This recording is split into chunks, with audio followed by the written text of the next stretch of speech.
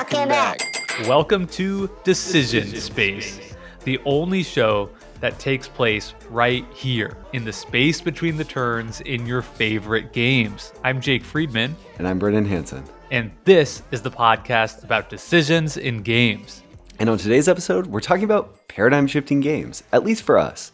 These are games that Jake and I have played that changed the way we think about games. So we're just going to go through, it's going to be a much more, I think, casual conversation than a lot of our episodes, an opportunity for us to talk about games, to talk about how we think about games, and to talk about how a number of games we've played changed the way we think about how games can be, which I hope will be an interesting, fun exercise to kind of delve into why these games stuck with us and why they made us think about games differently. I'll try, and I think Jake will try, to talk about the decisions in these games somewhat where that's relevant.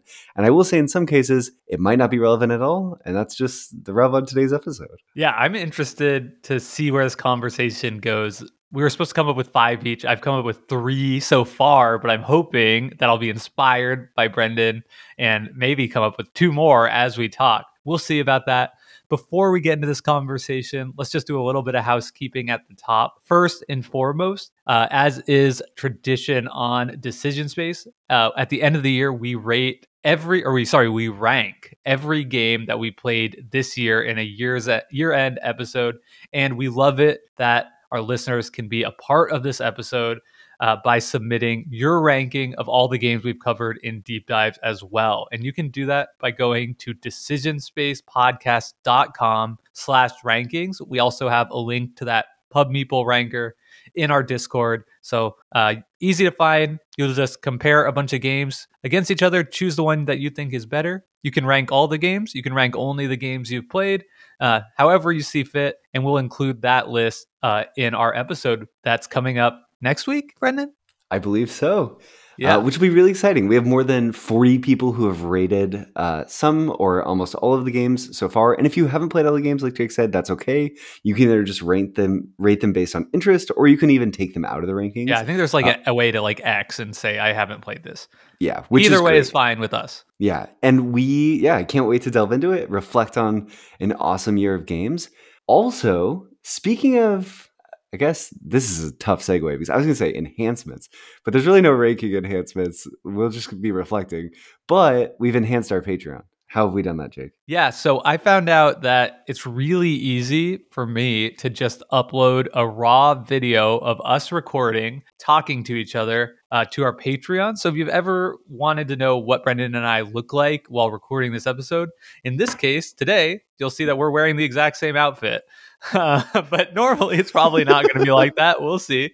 But yeah, so basically it's just a new, perk for our Patreon supporters. We're so grateful for anybody who chooses to support our show in that way. It allows us to not only continue this show, but hopefully do bigger and better things in the future. Now you can see us talking, and also it's unedited. So as people have already noted, there are times pretty big difference between the unedited version of the podcast and the edited version that you're hearing every week in your podcast aggregator. The edited version's better, but if you like the unfiltered us and ums and seeing Jake and I laugh at each other, seeing our backgrounds.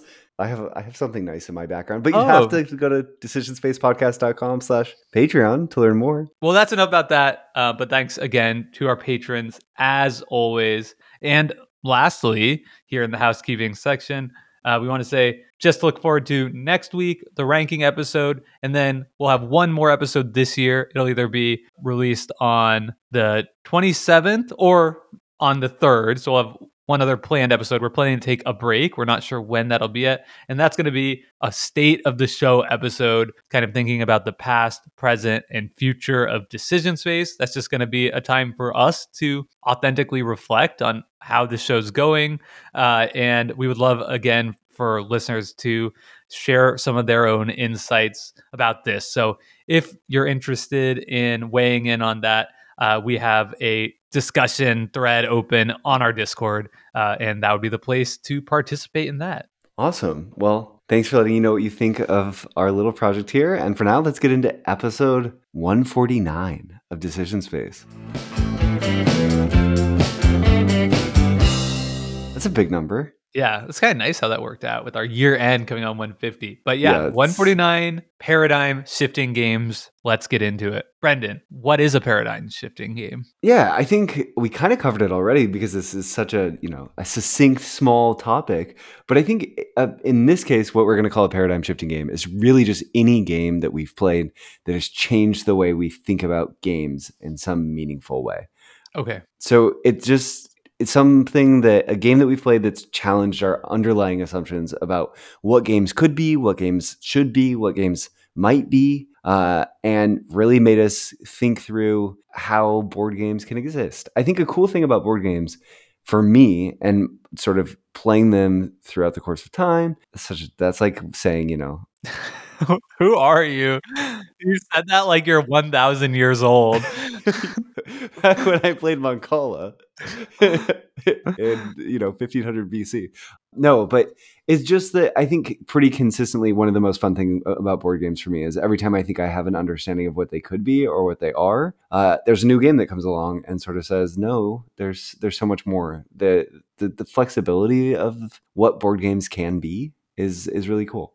So I want to talk about that. How important is it to you that we only are talking about board games here? Well, seeing a list of games, I think, Decision Space is ultimately a show about tabletop games, right? Right. But Yeah. when there's exceptions, there's exceptions. So Okay, great. Excellent. Moving on from that, my other follow-up question is like, when I was thinking about this topic, and I think part of the reason I had trouble coming up with a good answer to paradigm shifting games is because I was really conflating this with our gaming histories, which is another episode we've done previously. It's been a long time, so I don't think it's a problem if we're covering similar ground here. But when I think of games that change the way I think about games, I just think about games that are like pivotal in my life and growth. Like we've talked about, Magic the Gathering was the game I played throughout my adolescence and probably changed the way I think about games more than any other. Is this different from that, or does that fit in here too?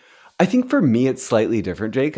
When I was going through my list of games, a game that popped in my mind is Keyflower. So Keyflower is one of the first sort of strategy Euros I ever played. Right. I learned Yeah, about that's it. what, like, Yeah, great example. Because like I was also thinking about that. Like the first Euro game I played, like, well, that changed everything. totally. But for me in this case, right, I think the reason why I haven't put Keyflower in my list of games is because when I first played Keyflower, I think it's so much aligned with what I wanted a game to exist as. It like fit with my like envisioning of, oh, I wish a game existed like this. Then I played Keyflower, I was like, this is a game I wish had always existed. So it fit with my definition of what I thought games could be or ought to be or how they might exist, right? Not to be is way more of a value judgment than I ever want to ascribe here. But it just like, I played it and it's like, oh, I'm so glad that someone else made this. This is exactly the thing I wanted to exist all along.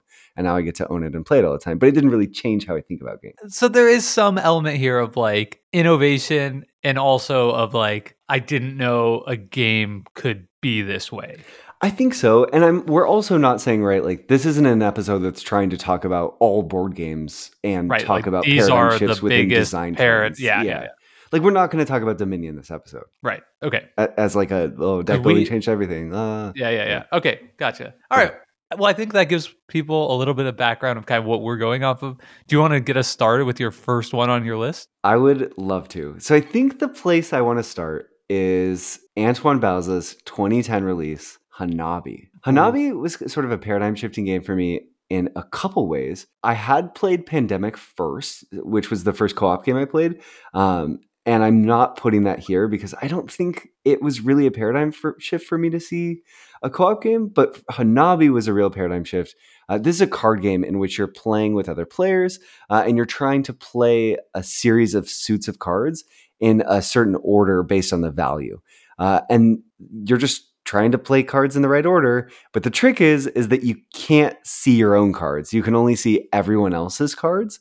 And you are giving clues or basically, yeah, you're giving clues to your team members, the other people playing with you, about what cards they might have. But you have a pretty limited communication set in how you can communicate in terms of the color or the suit that a card is or the value that a card is. And I think for me, the huge thing here that just blew my mind so much really is the card mechanism, right? I think of playing cards as just there's something that you hold that contain hidden information. But my assumption all along was always just that hidden information is for me. And Hanabi has this beautiful, simple twist that changes everything. That the hidden information is the cards in your hand are not hidden to everyone else, but hidden to you. And I think Hanabi's sort of like a magic trick in a way. It's the kind of game that if you've never seen it and you've never played it, playing it is completely mind-blowing. At least it was for me and many of the people who I showed it to over the course of a few years. But I think as time went on, I played Hanabi less and less. I'd seen the magic trick. It was a really cool thing. And I think it changed the way that I think about games because it's such a clever inversion of that sort of core basic assumption. Have you played Hanabi, Jake? I haven't played Hanabi. And You've never played Hanabi? I've played Hanabi, and as you're sitting here talking, I'm trying to think of like any game that I have played where like you're the one on the outside looking in. I played that like phone app game where you like put a word up on your head, on your forehead, and like maybe it's like people or something, and you're like, am I a musician? And they're like, no. Like, am I a politician? You know? Yeah. But I'm trying to think of beyond that, no. But so taking it to a decision space lens, how does that change the decision space for you? I mean, is this more just like a novel inversion, or like are there things there in the decision space that stand out about Hanabi and this inversion that you pointed out?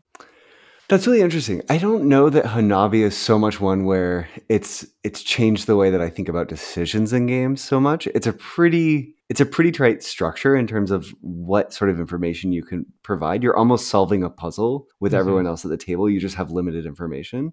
So there's oftentimes you can take risks in this game. Sometimes you have to.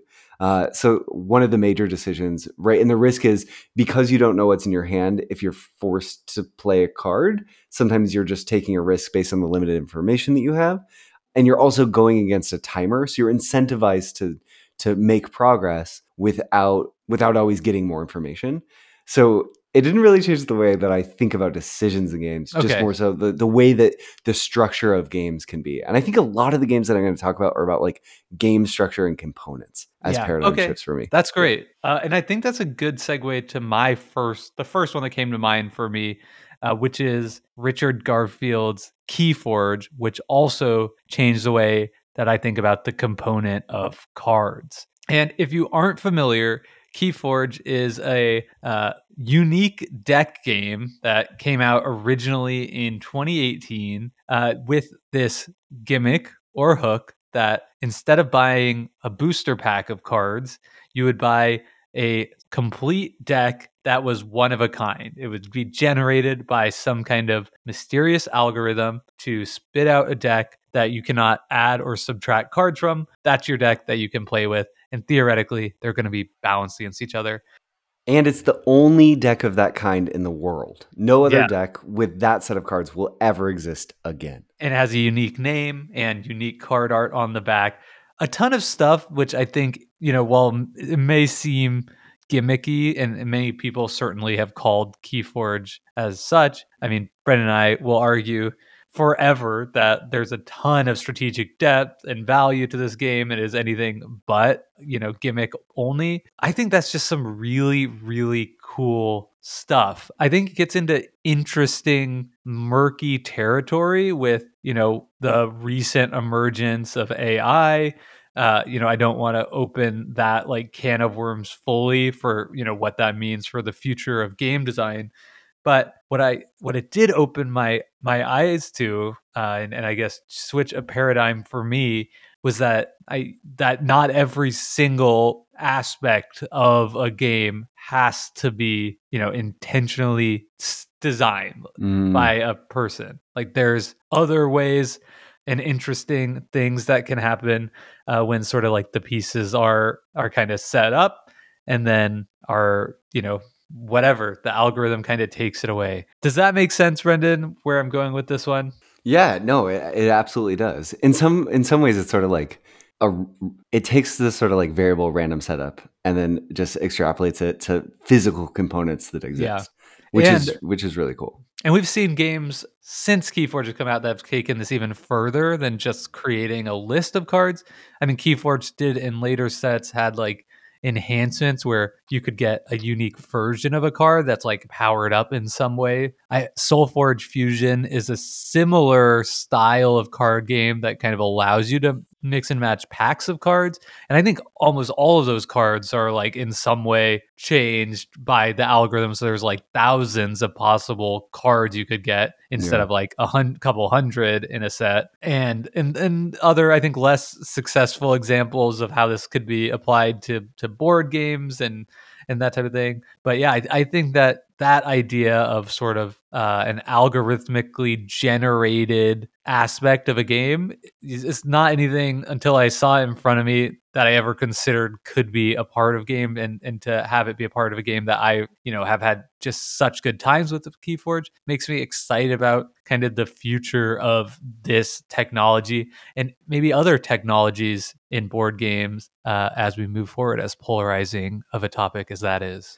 Another cool thing about Keyforge, Jake, is, most games, right? If I tell you to go buy the Castles of Burgundy, you just go buy the Castles of Burgundy. And what Yeah. you get is the Castles of Burgundy.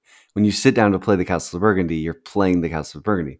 If I tell you, Jake, I love Keyforge, you really need to go play Keyforge, you can't get my version of Keyforge, right? Like, my experience of Keyforge is unique to all of the decks I own and all the decks that I play against. And so in a way, it sort of highlights this. Keyforge is a game, but it's a system, and we all own a piece of the game of Keyforge as it exists sort of like intellectually within the world, right? It's broken into all these disparate parts. And I think for me, one like really interesting paradigm shifting element of Keyforge is just that idea of of how you can never have the exact same experience of me of the game as me, right? Like, even your experience of certain cards is going to be completely shifted because what decks they end up in the combination with other things is going to shift how you think about specific things.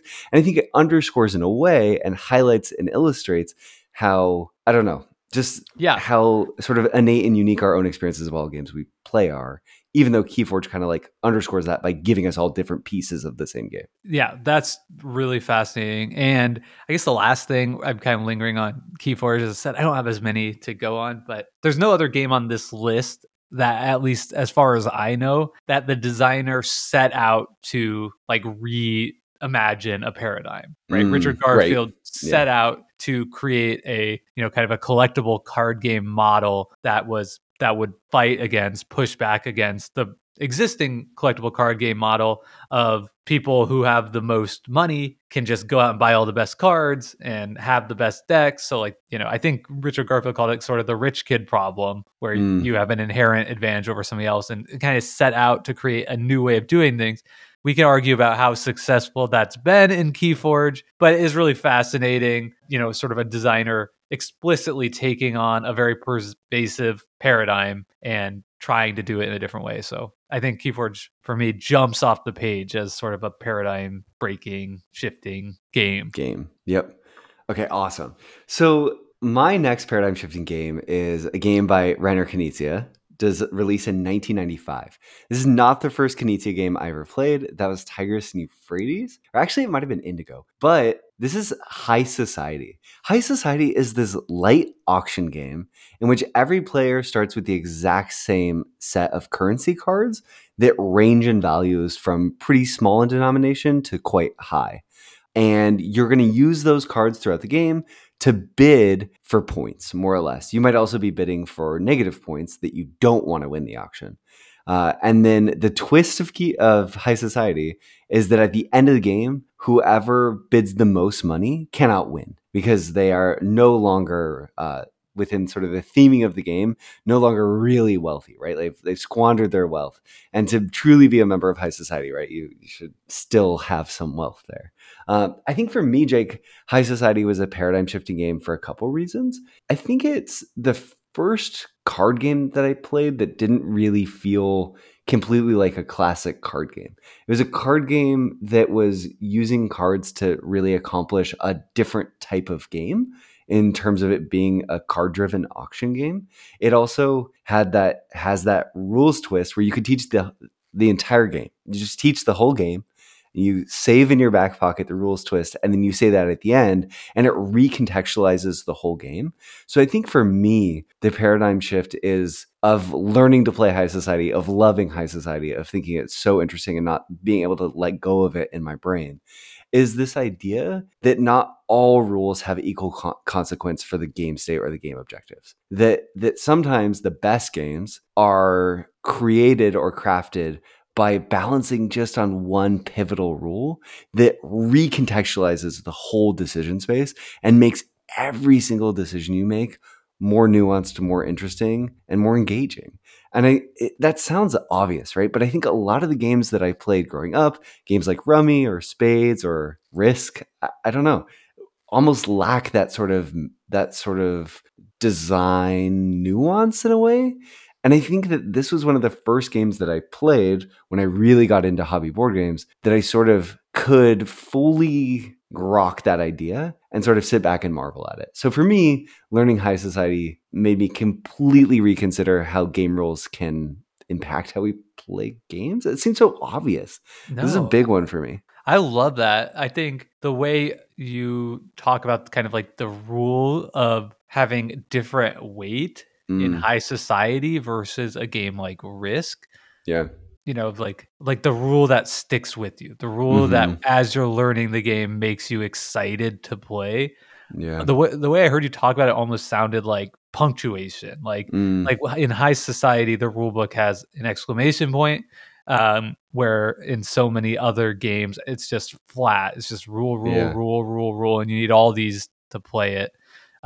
So I think I haven't thought about games in that way before, but I think that's like a fascinating idea, and certainly one that we've seen Knizia kind of master and bring to the fore. And now I think that idea has sort of lives in a bunch of other games in some way, of like almost like I'm thinking of, and when I was early on in the hobby, the first thing I did, or one of the first things, was just like watch every video Shut Up and Sit Down had put out. Sure. Yeah. And I remember their coverage of, I think it was Marco Polo, and I hope Voyage is a Marco Polo. I hope I'm not getting this wrong, but sort of the idea of like one of the best parts about that game is how fun it is to teach the game. And then you get to the end and you say, and everybody has unique player powers. And then those powers are just like crazy. And like they're a very different style of game than high society, but it's like similar in like the exclamation point rule. Yeah. Like here we have a very standard Euro game with this like massive exclamation point on the unique player powers, which is something, you know, in both of these are games that I love, totally different games, but I think you're onto something really smart here. I think Knizia is really good at that too, that sort of design where he has these sort of workhorse rules that create a regular framework, right? And then the star rule, the one that you can't wait to utter. Yeah. I don't know. Cool. So for me, High Society is my second paradigm shifting game. Okay, cool. I'm going off the beaten path here, Brendan, and I'm going to take us outside the realm of board games. Okay. To the realm of video games. And I want to talk about a little game called Super Smash Bros. Melee for the Nintendo GameCube. I think released in 2002? Right? I think it's 2001. Let me Google it. You're probably right. 2001. 2001. No, yeah, Damn, yeah, dude. yeah. Nice. Okay, well done. I tip my cap to you, sir. Thank you. Okay, so the reason I bring up Super Smash Bros. Melee is because this was a game that I loved as a kid. And then a game that I, eventually I got the Xbox 360, and then I was not really playing my Nintendo GameCube as much.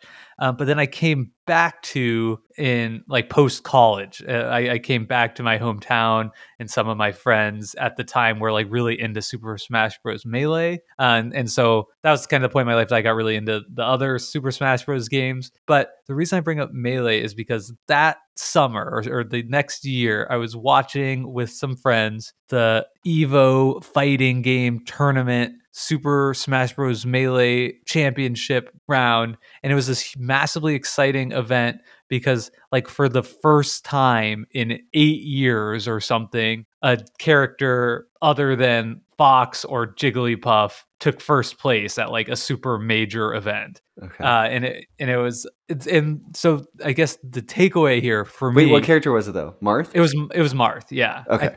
So it was Marth, and I think I'm maybe getting the details not exactly right. Maybe a Falco or a Peach. Sure. Oh, Peach had definitely won because there was a really top level Peach player at the time. But anyway, it was like the first time Marth specifically had won a super major level event in like 9 years. Yeah. And it caused like basically the Super Smash Bros. Melee character tier list had to be like changed for the first time in 8 years or something like that. And that right there is what is so exciting to me, or so that I found so fascinating to me, is sort of this idea that like I don't want to say balance is like overrated, but it's more that like we don't know what is balanced basically ever.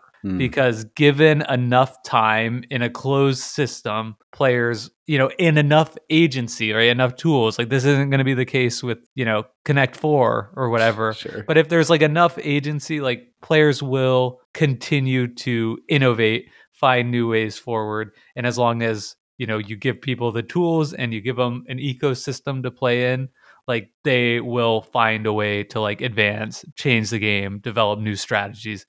So I think that for me changed the way I think about balance in games, and it sort of makes me, just not. I don't want to like say I discount out of hand, but you hear a lot of people just like say things online like this isn't balanced, or like this character is overpowered, or this end game scoring is like too punishing.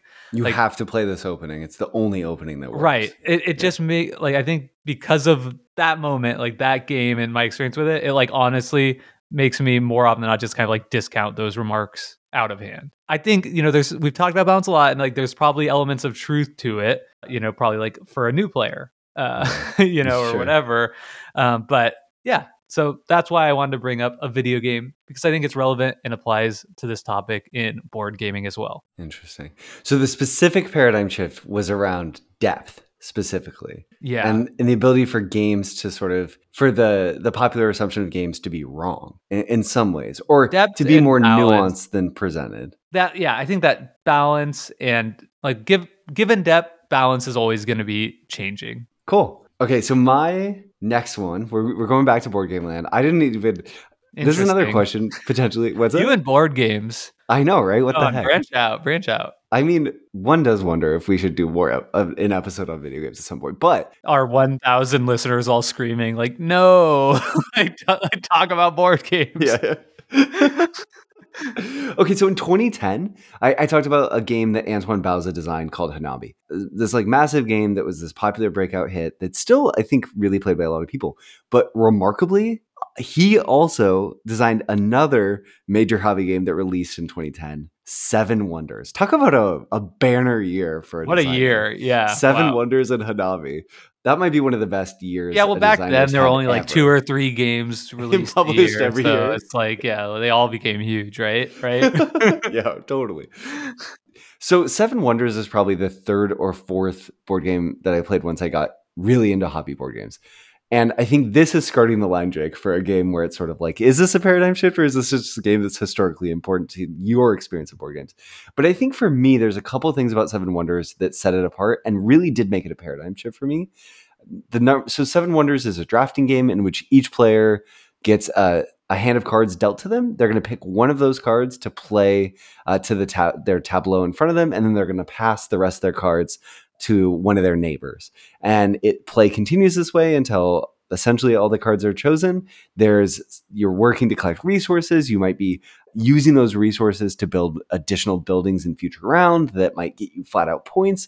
Might be working towards having wars with your neighbor based on these sort of military symbols that you get. Working towards maybe a set collection game in terms of science cards that you can draft, where if you get enough of them, at first they're not worth very much, but if you get these larger and larger sets, they can just gush points across the table. So one of the big things that was a paradigm shift for me about Seven Wonders is the sort of, I'm going to call this extractive game design. So Seven Wonders, in a lot of ways, Antoine Bauza, I believe, has talked about how he liked drafting Magic the Gathering, this way of playing Magic the Gathering where you can take booster packs, open them up, pick a card from them, pass it to another player playing in the booster draft, and slowly through doing this, you collect a set of cards that's the only set of cards that you can use to build your deck for that night's tournament. It takes a lot of investment from the players.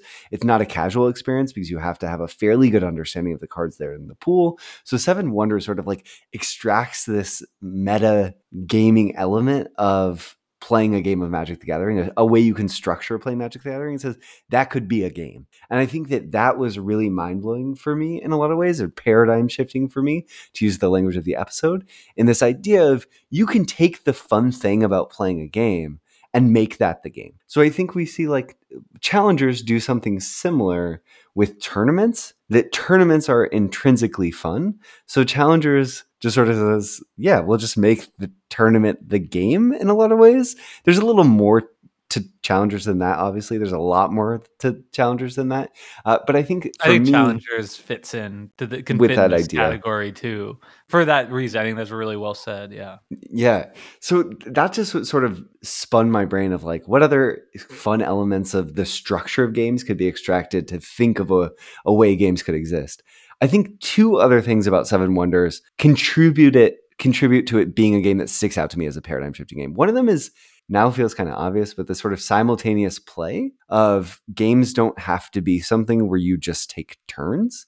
For whatever reason, a lot of my game playing up to this point, okay, it's my turn, I'll take my turn. Jake, it's your turn, you take your turn, especially in the hobby game space. So to have a game where you could play up to 6 people or up to 7 people and everyone's making their decisions at the same time, that we're in sync, we're not synced up by taking turns, I think really did kind of blow my mind when I first played Seven Wonders. It's sort of like, oh my gosh, the number of decisions happening at a given time on the table is so high. I think there's reasons why that works really well in some cases and doesn't in others, but at the time it was very paradigm shifting for me. Yeah. And the final thing. Oh, sorry. That really resonates with me too. Sorry. Do you want to finish your thought? No, you go. And then I'll say the final piece of why it shifted the paradigm for me. Okay. That resonates with me. An early Euro game, maybe the first Euro game, when I was sort of in the phase of like, you're telling me board games are fun now? Phase of my gaming was Puerto Rico, and that had like a similar thing where it has like a leader and follow mechanism. And I was like, you mean I get to do something on everybody's turn? Like, okay, yeah. That's awesome. You've been shamed because you've never played Hanabi. I'm going to take some public shame. I've never played Puerto Rico. Okay. I feel like, you know what? I have no shame, and I don't think you should feel bad either. I want to play Hanabi. I also haven't played Seven Wonders. I still can't believe. How many times am I gonna? Oh my god! You should try this podcast. Try it over the break. I should. And it's funny that you said that about like the draft being, and I can't wait to hear your final thing. But it's funny that you say that about the draft being like something that kind of drew you to it from Magic, because like I'm the opposite. I'm more so then when I was like getting into games than now. But there's still like a back of my head a little bit. It's like, a draft is like not the game. The draft is what you do so that you can like play the game of Magic. That's so interesting. I feel the same way about like for like decades, like years and years of my life about running. Because I'm like, you don't just run, like you have to run to get in shape so you can play like other sports. Soccer. Yeah, exactly. Like I'll chase a ball, but I'm not just gonna go run for the heck of it. That's so interesting, Jake, because when I learned about Seven Wonders, I literally thought, wow, I can buy a game where I can draft multiple times and not have to pay for the draft every time. Yeah. It felt like it was like the best. It was so novel. I couldn't believe it. And it was going to be a way for me to be able to draft with people who wouldn't play Magic with me. It's like the best thing ever. Just make a cube like a normal Magic degenerate. I didn't even know about cubes when I played Seven Wonders, but I should have. The final thing about Seven Wonders that I think contributes to it having this sort of place in my mind as a game that shifted the way that I think about games is it has a neighbor mechanism. So you care about what the player to your left is doing, what the player to your right is doing, for a couple of reasons. One, you care for a conflict, that war mechanism that I talked about. It's very simple. You're just going to build cards that give you these military symbols, and then at the end of each round, you compare to your left and to your right. Whoever has more will win a set number of points depending on the round for winning that conflict. And then there's another one where you can trade for resources that the player to your left or right has. And to do that, you just say, I'm using this thing of yours, here's some money. So it's not hugely interactive, but all of a sudden, you do care about what just the player to your left is doing and just the player to the right. And I think that that's interesting. That's novel. I don't know that it's paradigm shifting, but for me, what was totally paradigm shifting about that was that it felt like any given game of Seven Wonders, there were these little microcosms of games being played around the table where I didn't exactly know what was going on sort of across the way between the sort of three people who I wasn't interacting with, but I saw they were having fun. And to me, that felt so thematic of this sort of Seven Wonders is very abstract. It's very, very abstract. You're just collecting cards. You have one of the Seven Wonders of the world assigned to you. But to me, it felt like a civilization existing on the table where it's sort of like over here, yeah, I know what me and my neighbors are up to. I don't really know what they're up to, but they're part of this world and they're collecting the same things we are and participating in the same thing. It gripped me and it hooked me in a way where what was happening at the table and the shape of play was so different than a lot of the games I had played before that, where I sort of knew and had to know what everyone was doing to understand the game, for the game to be played, everyone kind of had to always know. But Seven Wonders says, no, that's okay. Just you'll play your game and you'll kind of play it with your neighbors, and they'll play their game and they'll kind of play it with their neighbors, and your neighbors might be their neighbors' neighbors, and that's okay. It sort of helped me think through how flexible the structure of board games can be. Yeah. You ever play Sidereal Confluence? No, but I really want to. Yeah, try playing that at like a full player count, and it's like the people across the table from you are like speaking like an entirely different language. You just have amazing. no idea. Yeah. Oh, We don't have that kind of color cube over on this side of the table. what's that resource? Yeah. Yeah. That's awesome. Okay, I'm going to jump in with one that I'm going to use here because it's a nice segue. It wasn't one I came up with previously, and it's one I explicitly said I wasn't going to talk about. But to bring it back to Magic the Gathering just really quickly, one of the ways that this made me think about games differently, playing Magic taught me that like games are a toy box in and of itself. Like I love playing Draft in Magic. I love playing Constructed. But like when I was a kid, my favorite thing, like I would go to Friday Night Magic, lose immediately. It was single elimination back then, which is like single elim. Yeah, it was just Wow. single limb, and it'd be like at least like 40 people like every night. So it's just like this crazy bracket. So you go play, lose right away. Wait, how much did people pay to go home after one game? Probably like $8 or something. No, I think it was free. Oh, it was free. I don't remember paying anything. Gets you in the store. Okay. Yeah, cool. I think just playing for like FNM promos or something. Cool. My favorite thing is I'd go lose in the first round and then play like these like massively multiplayer games of Magic, right?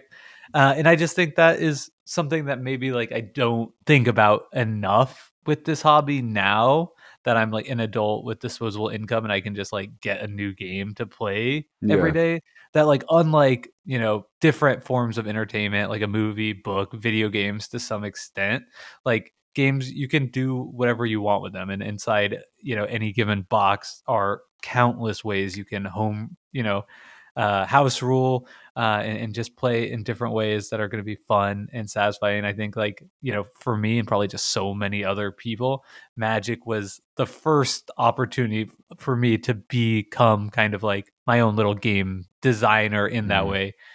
In playing with the structure of games beyond just obviously you get explicit tools to like create the agency you want to play with in Magic.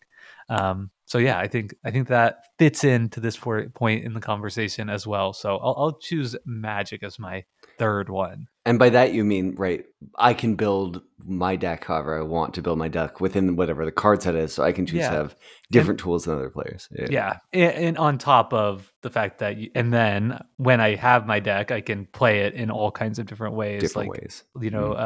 Commander is like a major format in the game now that was like player invented, player driven. Yeah. I remember when I was a kid, Two-Headed Dragon was like a popular side event where you'd have like 40 life shared between you and a partner and play like a 2v2 I liked match. playing that way. Yeah. It's like that kind of stuff, Yeah. Very cool. I think Magic the Gathering also, it's like natural that it gets mentioned in this episode, because if we were doing the list of games that shifted, that caused a paradigm shift in games generally, Magic is absolutely on that list. Yeah. If it's a top 3, it's on the top 3. It's just one of the most important paradigm shifting games of all time. For basically what we talked about with Keyforge, so I'm glad it ended up here too. Yeah, this idea of like the game is bigger than the box. Okay, back to Board Game Land again. Jake's cheating. Jake's always cheating. Okay. Okay, so I've covered a lot of old games so far, including my list, 1995 to 2010s.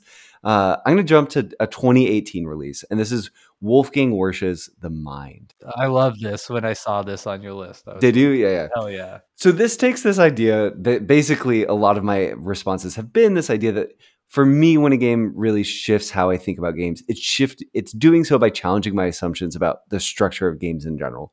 So if I thought I knew what simultaneous play looked like with Seven Wonders, the mind says, no, you don't even know. You don't even know what simultaneous play is until you've played The Mind. There's no turns. We're not going to be synced up. You just play the card at the right time. Interestingly, if you've never heard of The Mind, this is a game played. It's also a co-op game with a deck of cards with values 1 through 100. You're dealt a hand of cards, and it won't be all 100 cards dealt out in a given round. You're actually going to play through a series of rounds in which you're dealt an increasing number of cards to your hand, and then you all have one objective: to play your cards in ascending order. So if I have the 1, the 17, and the 50 in my hand, and Jake has the 9, the 25, and the 100, I should have written all those down. But basically, I have to play my cards. I have to play, my 1, and then Jake has to play his 9, and then I need to play my 17. And the only thing we have to go off of is our minds, because you cannot speak. So you just, through playing this game, have to get a sense for about how long you ought to be waiting before playing whatever the next value you have is.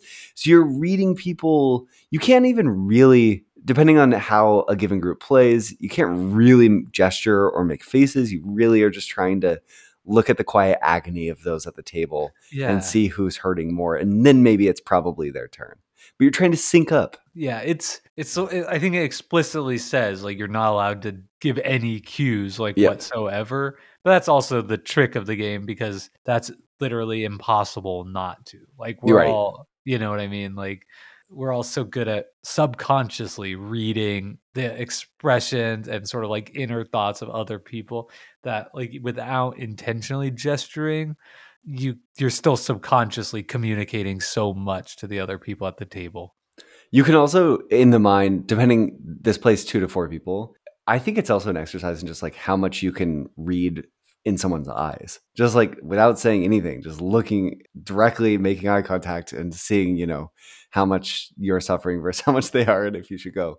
The Mind also, so I think for me, it's a paradigm shift because it's of that structure, just the idea of, okay, there's no turns. We're not playing simultaneously, like in the same concept as the Seven Wonders, but we're playing simultaneously. What's that? Is it just a real time? It's just completely a real time game. Yeah.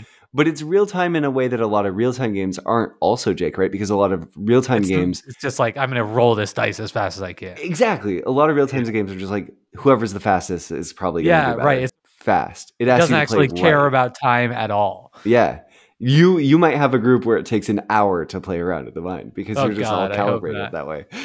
That is my absolute favorite The Mind experience, where you like get down to the end and 2 people have cards left and they're just both refuse to play it. So they just do it for like full minutes of just silence and staring at each other. And as the third party, you're just like watching and just like, I don't know. It's like this is just amazing. I love when that happens though, Jake, and then it turns out that one person's holding the 99 and one person's holding, or the 98 and the 99. So there's still the 100 hidden somewhere. And then they get it right after sitting there for 2 minutes just doing nothing. Yeah. There's something amazing like that will happen in The Mind where you just like navigate a run of like 7 cards where it's like all within like 12 numbers of each other or whatever. It's like 7, 8, 13. 14, 15. Like what? Yeah. Like how do we even do that, man? Yes. I love that so much. So I agree with this one. I think like for me, the paradigm shifting is not about like the timeless quality of it. And I mean that in terms of like the structure. the structure, not that it's like a game that will It is stand the timeless. test of Yeah. time. But it has to do with the fact that like there are like it's the best game I can think of that you can explain the rules in 10 seconds. Yeah. You know It what I is the mean? Like best game that exists that you can explain the rules in 10 seconds, there's probably. basically Yeah. no That's a rules great way of at putting it. all. And But there's on so top, much game. yeah, right. There's no rules on top, and it's all game. And like the other thing that's kind of paradigm shifting is, a lot of great games, and you kind of like hear this sentiment around the hobby that like, a good game designer like doesn't forget that the players are like the most important component or whatever. Mm-hmm. Yeah. And then the mind is like such a great showcase of that too, and how it just like makes the whole game around communication. Like there's a Yeah. lot of games that have like limited communication as like some small part of it. Like, But in the mind, the game is just like to communicate with each other at all. yeah. I think the Mind and Hanabi both are sort of underscoring on my list of paradigm shifting games too, the importance of this idea that, right, what you can't do in games is just as important as what you can do. But oftentimes with games, all you want to learn when you're learning the rules is what you can do. And I think that both the Mind and Hanabi are great examples of where what you can't do is so much more important than what you can, And that's fun. Totally. And actually, kind of high society too, you can't spend the most money. The most money. Yep. Yeah, interesting. Okay, the last one I have on my list is 21, a very simple roll and write game that also kind of breaks the rules of our not picking significant games in our personal histories. But this was a game that I picked up when my family was traveling in, I think we were in Copenhagen, and I stepped into a little game shop, and I wanted to get something that like I could play with my family in like our Airbnb or at a cafe, and I was kind of directed towards this like very, very slight roll and write game. It is basically in the Quicks line of games, even simpler than Quicks, with an even smaller sort of decision space. In 21, you roll a handful of dice that are colors, and you have colored boxes on your sheet, and you have to like mark off one of your colored boxes with a number in a matching die, and you're completing rows, and that's basically the whole game. You're trying to like X out the most boxes. And there's like almost nothing to it. And that therein was where the paradigm shifted for me, which was just the opportunity to play a game with almost no decision space, like almost completely random over and over again, where I realized that almost completely random, like if there's a sliver, just a smallest bit of a way to like differentiate yourself from your opponents, like to push the boundaries of that 1 to 5% is enough for me. Like I actually love that in games, of being able to like find the smallest edges and advantages. And I think that in some ways this is something we've talked about a lot on this show, where sometimes our most interesting deep dive conversations come when we cover like the lightest, smallest games, because it really gives us the space to like get in there, pick them apart. And I think playing 21 specifically was the game where I sort of like realized that about myself, where it's like, yeah, it's totally random. Like, yeah, like a new player can beat a super experienced player, but as long as I'm getting better at it and I can take my chance of, winning, if I'm playing, a 5-player game from 20% to like 20.1 and then 20.2 and 20.3, like I'm perfectly happy. And that is enough to be a game that I love. Is 21 a game where you all have the same shared inputs too? So I'm trying to remember off the top of my head. What I think happens is all this. So you roll a dice, everybody can use them. Okay. But the person who rolled can re-roll them. Interesting. So you get like that one agency point. And also like, but you can't re-roll ones, and ones are really important in the game. Basically, the boxes will all have a number in it, and you can only enter a number that equals that or smaller. So like you want to hit like really bullseyes as much as possible. Yep. But if you can't take anything or choose not to, you have to like cross off your biggest number available to you. So there's like there is decisions to be made absolutely, and like when do I put this 1 into a 5 so I can just like keep moving on? 'Cause as soon as somebody finishes, that's it. Yep. So there's a lot to like weigh there, but also there's a lot of like, hell yeah, blue 5, let's go. This is a complete aside, but I think you love games where everyone has the same shared input and then makes their own decisions based on those input. Yeah, I I think think. so. I think Yeah. that's something I definitely get into. Interesting. Okay. So that's 21. Yeah, it's called 21, like spelled out. A roll and write game. Very cool. Okay. My final paradigm shifting game is a game that we covered on Decision Space in episode 59. In my mind, this is not one of the early games we covered, but in It's history, weird when we think is. when I like we referenced like the CT win episode recently. Yeah. Like I was actually having dinner with some friends who are like back in town, and someone was asking about the podcast, and not a big board gamer. So I was thinking like, oh, I'm gonna recommend the CT win episode, and that's like episode like what 60 something, 67. and now Yeah. I'm like 150. It's like, Pretty dang, we need wild. to maybe something to think about, more and good entry point accessible episodes. Yes. But this Okay. game, again, episode 59, came out in 2016, and it's Uwe Rosenberg's A Feast for Odin. So the reason why A Feast for Odin was a paradigm shifting game for me, and this is a game that I first played in prepping to cover it on the podcast, so that I first played in the last few years, I think it has a lot to do with the scope of the game and also what the game asks of you in terms of the obstacles it puts in front of you. So A Feast for Odin, if you don't know, is this massive worker placement game that offers over 50 worker placement locations. It gives you just gobs of workers that you get to gush out on the table. And you also have this player board in front of you that you're just trying to fill up with differently shaped pieces that are just tiles. That it's kind of like, people call it Viking Tetris. It's not quite that, but it's something along those lines.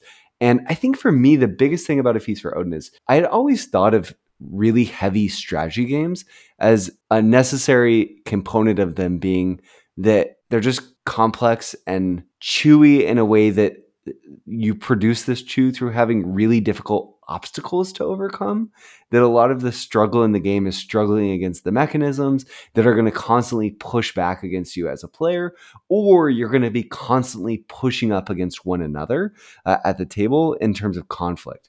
And I think, interestingly, a lot of A Feast for Odin, there is some of that. You're competing for sort of limited shared player locations, but none of it is all that complicated or all that crunchy. It's just big and delicious.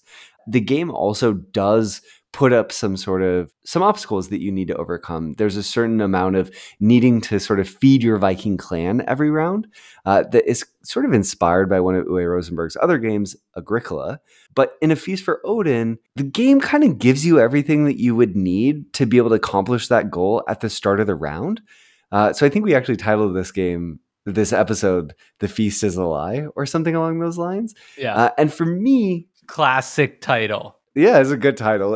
That to me, Jake made it, but that to me is almost the paradigm shift, is sort of how games can sort of trick you into thinking you're overcoming some huge obstacle while also kind of being the wind in your sails that you think you're pushing yourself there. It's just a nice little like twist to the game where it sort of says, no, like you're not here to struggle, you're here to celebrate, right? Like A Feast for Odin is kind of like the chance of you getting to like write the song of your like Viking clan without a lot of difficulty in terms of doing that. Like the difficult thing is doing the puzzle way more efficiently than everyone else at the table without any huge obstacles to bump up against in a lot of ways. Yeah. No, that's well said. Yeah. If you want to emigrate, go for it. If you want to explore, go for it. If you want to go whaling, go for it. Like you're probably gonna have a pretty good time doing any of those things. Yep. You might not win the game, but you're gonna like advance no matter what. Yeah. And I think that flexibility and that openness is really what the paradigm shift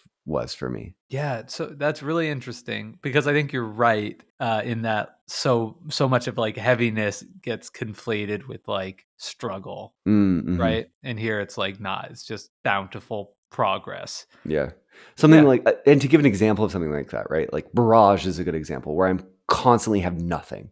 I'm just struggling to ever have the And resources even when I you- need to do anything. There are times in that game where you're like, oh my God, I'm doing it. It's Sure, happening for sure. me. Like, Yeah.